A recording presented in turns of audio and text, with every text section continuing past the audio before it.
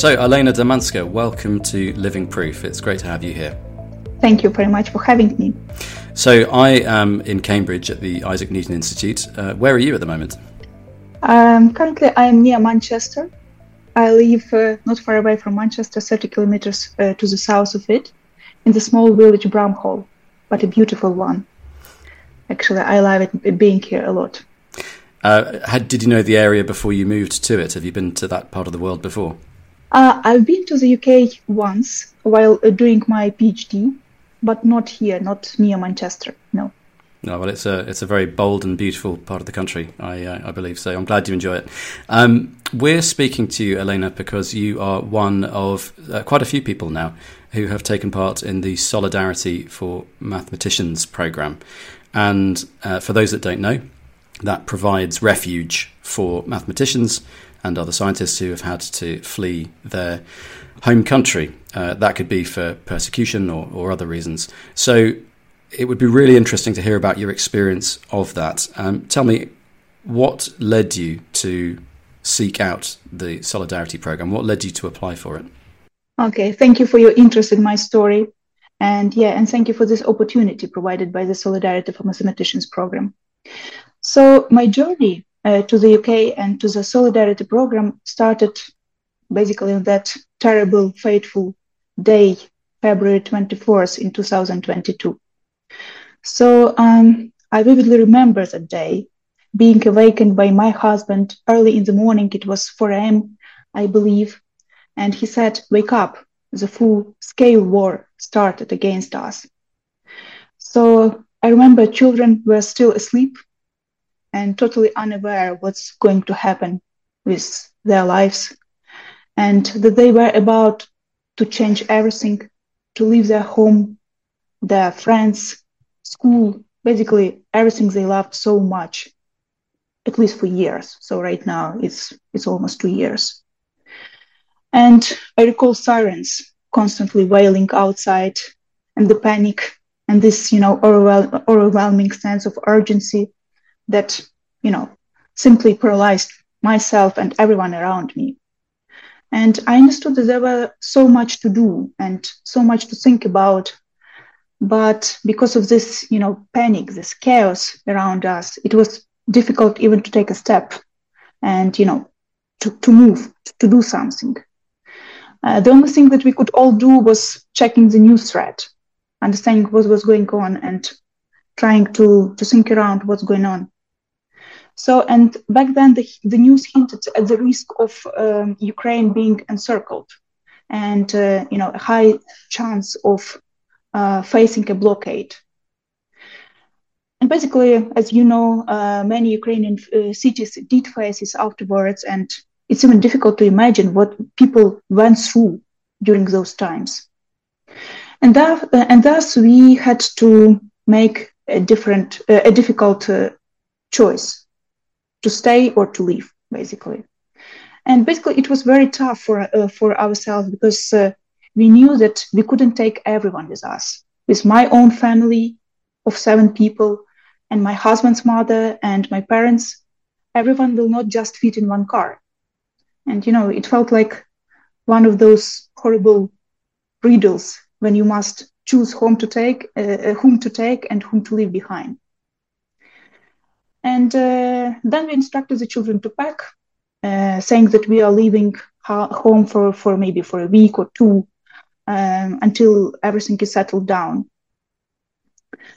And again, in the middle of all that, I spoke to my parents, but my parents decided to stay. My mother, she's a school head teacher, and she simply couldn't abandon her students' educational process. And basically, to this day, they are still in the country, remain to be in Ukraine, help people. To be honest, I'm very proud of my parents, my mother in particular, for their courage, dedication, and even self-sacrifice for those children, refugees, and evacuees. Because soon after the war started, schools started to accommodate displaced individuals. And basically, they lost everything. They lost their homes, their possessions, their friends, their relatives. They had nothing. And back then, they just slept on the floor in the school's gym. And every morning, my father would drive to various volunteer centers to bring food and clothing to these people. And my mother organized her own fund. So she organized making dumplings, camouflage nets, and just try to provide some support and hope for those people. But back to that day, I realized that my parents wouldn't leave. And so we took children, my mother-in-law, and set off. And basically, we didn't know even where to go because we had nothing to go, nowhere to go, right? So no one awaited us. So we just decided to drive to Polish border. And I remember the queue to cross the border with Poland was about 30 kilometers. And can you imagine 30 kilometers of cars and people who were desperate to save their children, their friends, their beloved ones? And we understood that it would probably take days, if not weeks, of waiting. And the journey was long indeed, but eventually we found ourselves in Poland, in Krakow, and it felt much better. And then our angels began to emerge on our way. And first it was amazing family, Natalie Kershaw and Adam Burton, and very kind people. They opened their home to us and provided us a heaven in the UK. That was this Homes for Ukraine scheme, and they provided incredible support to us. And we understood that we are not alone. There are incredible people around wanted to help us. And that built a confidence in us, to move forward. And basically, they did so much for our family that I can't even say how grateful I am for that. But moving closer to the Solidarity Program. When we arrived in the UK, many people simply wanted to help and often asking what they can do for us, how they can be helpful. And back then, I was really interested in continuing what I'm good at and what I was passionate about, and I am passionate about. And that's doing mathematical research. Yeah, so to be honest, I was always passionate about mathematics, and that led me to pursue a PhD in differential equations. So I did it back in Ukraine. And as I said already, during my PhD, I had an amazing chance to visit the United Kingdom and present my research at the Isaac Newton Institute in Cambridge, where you are right now. So I was inspired by the talented mathematicians and their brilliant ideas.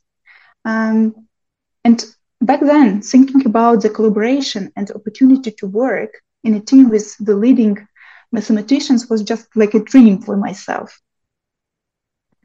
And I remember mentioning this in conversation with one lady who came to us, Alexia, saying that, I would be very interested and very happy to collaborate with these brilliant minds, with UK mathematicians. And she said, okay, let's see what we can do. And she introduced myself to Professor Andrew Hazel, head of the Department of Mathematics at Manchester University. And then Professor Hazel introduced myself to the Solidarity Program. As you said, this stepping stone for displaced mathematicians like myself, and basically this opportunity for people like me to continue their work and their mathematical research in a safe place in the UK. And so Professor Hazel encouraged me to apply to this program and even offered to act like a host institution. And his support has been and is right now invaluable. So back then he introduced myself to the department, helped to integrate into the mathematical society, and even facilitated my research under the supervision of Professor Yang Han Huang. And still, during my time in the Solidarity Program, life took an incredible turn. And I was blessed with the arrival of my second daughter, making her baby number 5 in my family. So I've got 5 children in total. So this somewhat slowed down my research progress. However, despite even these additional responsibilities, I was able to publish 3 articles as a result of my research. And basically, I think that it was a fruitful outcomes even for this somewhat difficult and full of events year. And then as the deadline of the first year of the program approached, I recall my visit to Professor Hazel. I intended just to express my gratitude for all the support and assistance he provided, and highlighting the wonderful experience I had, all the communication network, etc. And then I mentioned that I still had some ideas yet to explore. And it was during that conversation that Professor Hazel said, you know what, let's see what we can do. And given the unique circumstances, he proposed the possibility of extending the program even further for 1 more year. And that's how we ended up applying for 1 more year for the extension of this program. And ultimately, the extension was successfully approved and bringing us to where we are right now, my second year on the program. And I'm really grateful for the support I received and for the opportunity to continue my academic work, thanks to this I&I Solidarity Program for Mathematicians. Thank you very much for sharing that story, Olena, because that was absolutely fascinating in every sense. I'm really interested to know about your research. Tell me, what's your field and what kind of work are you undertaking? Yeah, so I started my research in the field of differential equations. But then, as the life progressed, I got involved into artificial intelligence.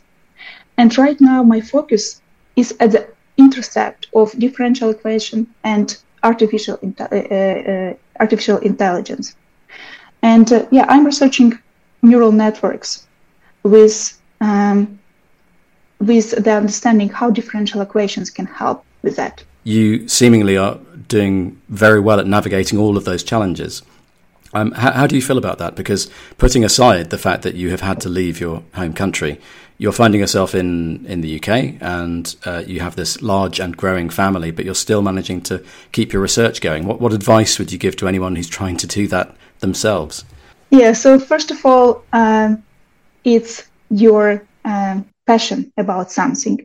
It's something that you feel that is fulfilling you and keeping you going forward. So I've got, speaking about myself, I've got a lot of help from my family, from my mother, from my mother-in-law, from my children, and that's what helps me a lot.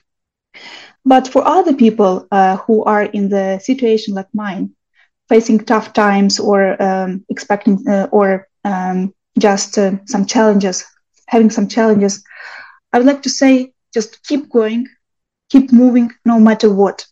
Accept any help that comes on your end, on your way, and don't be afraid to learn new things, to ask for help, because your skills and who you are and what you are good at are valuable whenever you are, even if you are not at home. So this program I'm in right now is amazing. It's not just about research. It's also about connections, about networks. It's bringing countries closer together. And I think it's a good chance to make strong connections and to build relationships between different nations, different countries, and to build a good future together right now. Even though it's a tough time, but it's also an opportunity. Just don't afraid to pick it up and to go ahead. That seems very obvious from what a success you're making of your time in Manchester. Obviously, you still have a lot of family and contacts back home in Ukraine. What was your hometown? Where did you live? Lviv. It's the west part of Ukraine. Yeah. So your parents are still there. I think you said your mother's still there with her school. How do you feel about this may be a very silly question, so I do apologise if it comes across that way.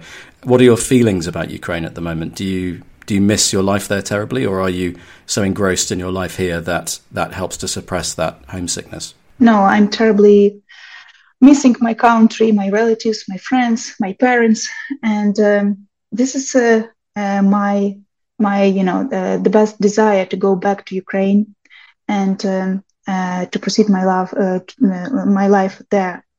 My children want to go back home with all of their hearts, So I feel very sorry of what's going on right now in Ukraine.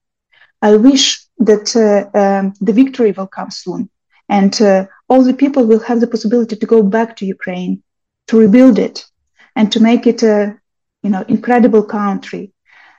We were so proud to live in, and I'm sure we will be happy to live in the nearest future. Well, you'll be a sad loss to Britain, I'm sure, because it sounds like you're contributing a huge amount. Tell me, what does the immediate future hold for you? So your work seems to be going very well. Although you say your children clearly miss Ukraine, I hope that they're enjoying their time at whatever school they're attending. But what does the rest of January and the forthcoming month of February hold for you? Yeah, it's a lot of work and daily routine right now here in the UK. But of course we have Ukraine in our heart, and we try to preserve Ukrainian traditions, and we try to raise our children proud patriots of our country, and keep going, keep working, but remember who you are, and try to work better for the better future, and hopefully in our country. An inspiring thought. Do you know any other Ukrainians in your life at the moment? Any others who are living in the Manchester area? Yes, we do have community here. Great people living nearby. We try to have some events together, to spend some time together.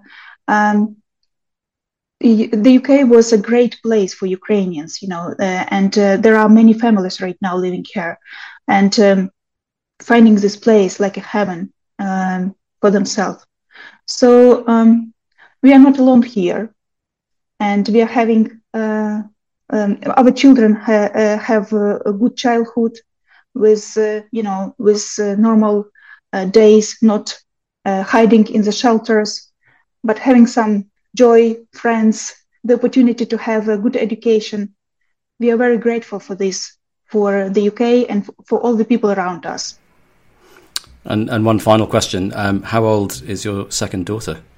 She is 8 months right now. 8 months. Okay, so probably slightly past the worst of it, but there's plenty of hard work yet to come. I say worst and best. There's wonderful things, aren't there, about having a young child, but getting absolutely no sleep is not one of them. So I think you're doing extremely well.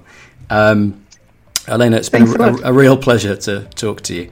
And I wish you all the best. I hope that we hear more from you and your work on the Solidarity Programme. So thank you very much for joining me today.